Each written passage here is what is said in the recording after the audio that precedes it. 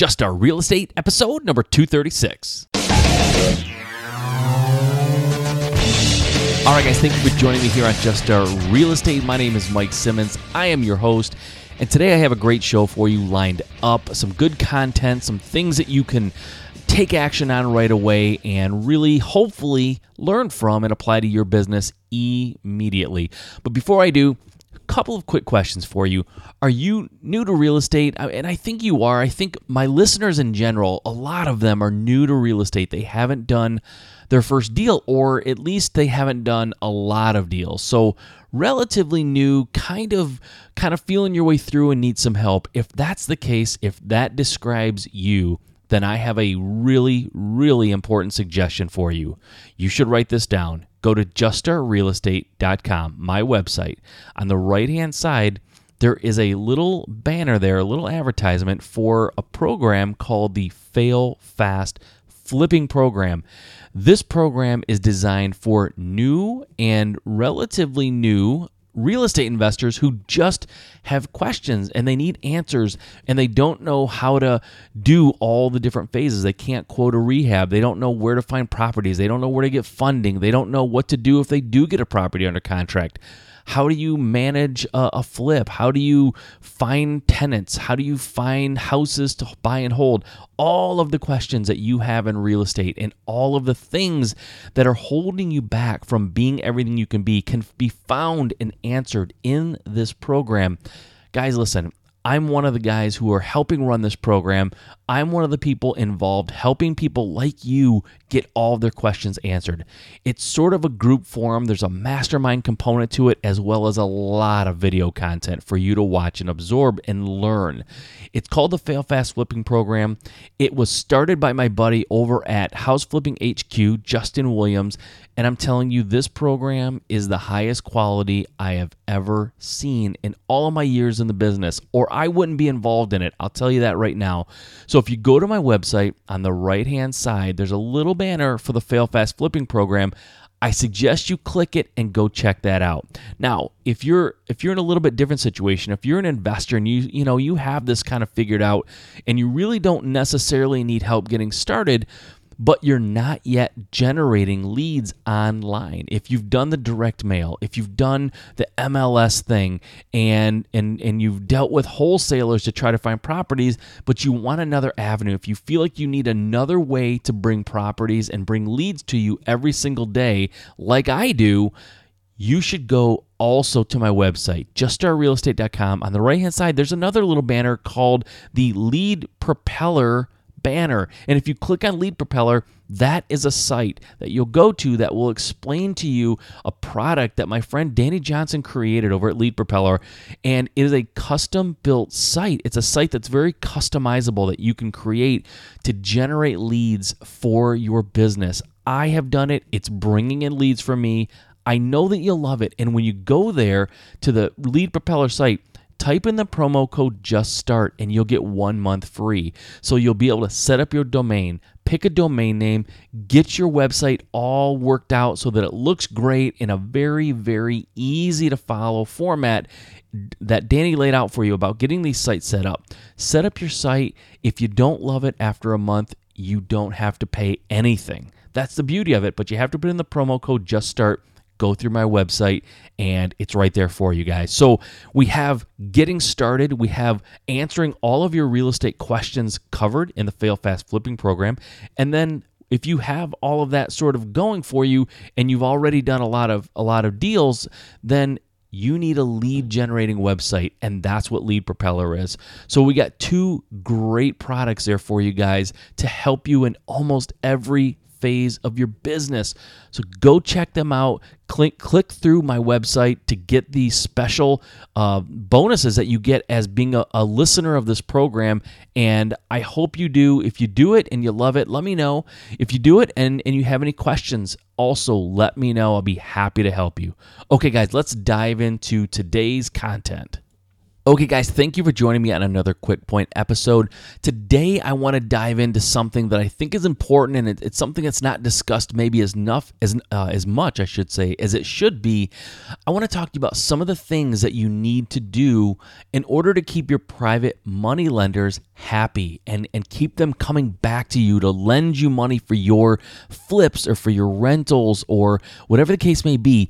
There are certain things that every private lender expects from you as an investor. And, there's a lot of people out there talking about how you can find private lenders and how you can, convince them to loan you money for your deals. But there's not enough time spent on once you get them to loan you money, and once you get them to trust you, how do you keep them coming back and how do you keep them happy so that they willingly and happily lend you money time after time after time? And this is something that I've had to work on, especially in the beginning of my house flipping career, because I had never borrowed this kind of money from someone before. I really wasn't sure what they expected or what they needed. And, there's a lot of things that we could talk about. There's definitely a lot of aspects of working with a lender or working with anyone in business and what you should do and etiquette and best practices. So, I literally could talk for hours on this, do at least a week of podcast and give you, a lot of things, but I want to kind of cover some of the basics. I want to take it from a high level and cover some of the very basics of working with a private investor and what you should do and what you need to do in order to keep them coming back happily. Okay, number one, and this goes for, I don't care who it is, I have borrowed money from a number of different people for real estate transactions over the years, and I can say one thing that is common through all of the investors that I've dealt with is they all want proactive communication. What do I mean by proactive communication? Well, what I'm saying is, this was one of the things that I struggled with, honestly. Probably the biggest thing I struggled with when I started borrowing money earlier in my investing career is, I would buy a house and I would send the investor all the information on the house, the sold comps, the bid from the contractor, and I was really good at giving them the financial information and then the projected sales numbers and, the timeline, and I was really, really, really good at communicating that. But once the project started, that's when my communication would break down, and it wasn't for any reason other than I was so focused on the project and so focused on the rehab, and I was so involved with the contractor and following the timeline. Like, I was on it real hard, but because I was on it, I knew I had it under control.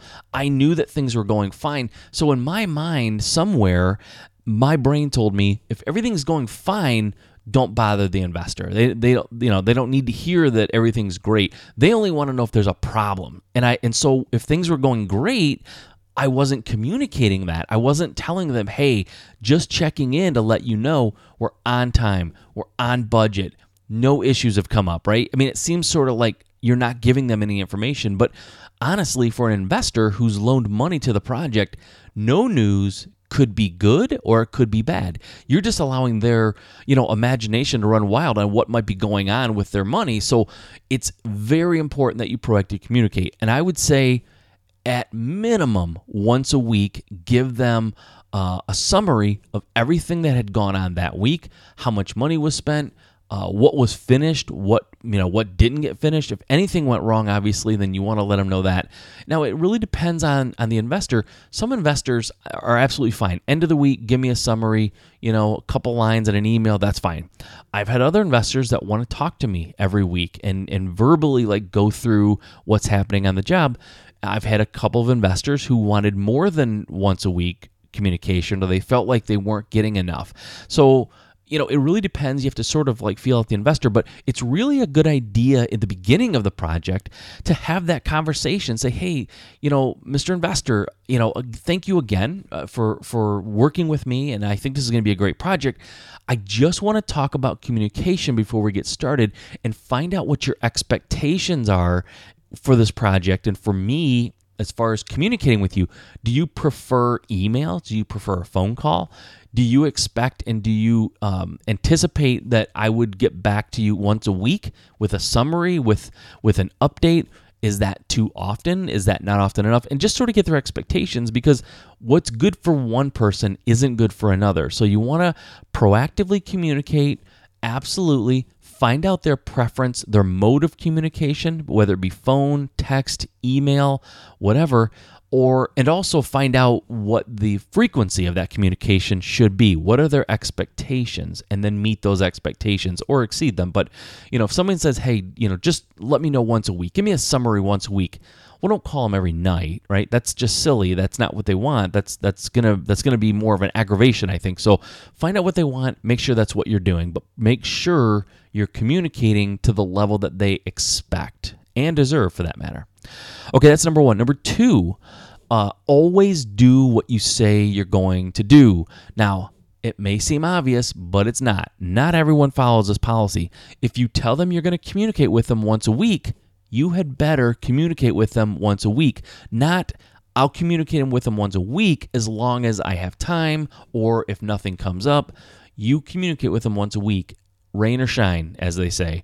Make sure you do it. If you tell them that, you're going to use, whatever the case may be, you're going to, list the house 2 weeks before it's complete, right? If that's the agreement, then you better list the house 2 weeks before the rehab's complete, if that was the agreement with your investor. Or call them proactively, right? Proactive communication.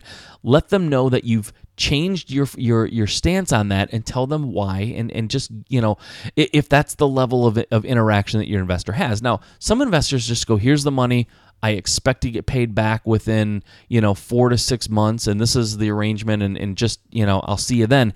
But some investors are a little bit more hands-on. So a lot of it's going to depend on how long you've been working with them and what your level of experience is, how, much they're going to want to know what's going on. But in any case, no matter what, if you say, hey, I'm going to, send you over a copy of a document, I'll do that tonight before I go to bed. Don't go to bed until you do it. Make sure that you do everything that you say you're going to do. It builds trust, and it builds confidence in you as a person that you follow through and do what it is that you commit to. So make sure you always do what you say you're going to do, right? If you're not sure if you're going to do it, don't say it, or don't commit to it for sure. Okay, and then number three, and this is going to seem obvious, but I'm telling you, some people don't seem to get it. What investors want from you, private investors want from you more than anything, is for you to make them money. That's why they're giving you money, not because they like you, and they may like you, but that's not why they're giving you money. They're giving you the money to invest in a project, in a flip, or whatever the case may be, because they expect to make money, and they expect to make the money that you quoted, or that you projected, or you targeted. That's what they expect. And if there's anything that is going to keep you from getting them the amount of profit they expect, proactively communicate to them early and often, right? It's difficult to get upset with someone if the project goes a little bit awry when they've been communicated with consistently throughout the project, right? You know what's happening as an investor. It's tough. You don't want to get blindsided with bad news. You want to know what's going on. But at the end of the day, you're not going to have private money lenders very long if you're not making them money, right? That's just the way it is. That's business. It's nothing, it's not a bad thing. It's not a negative thing.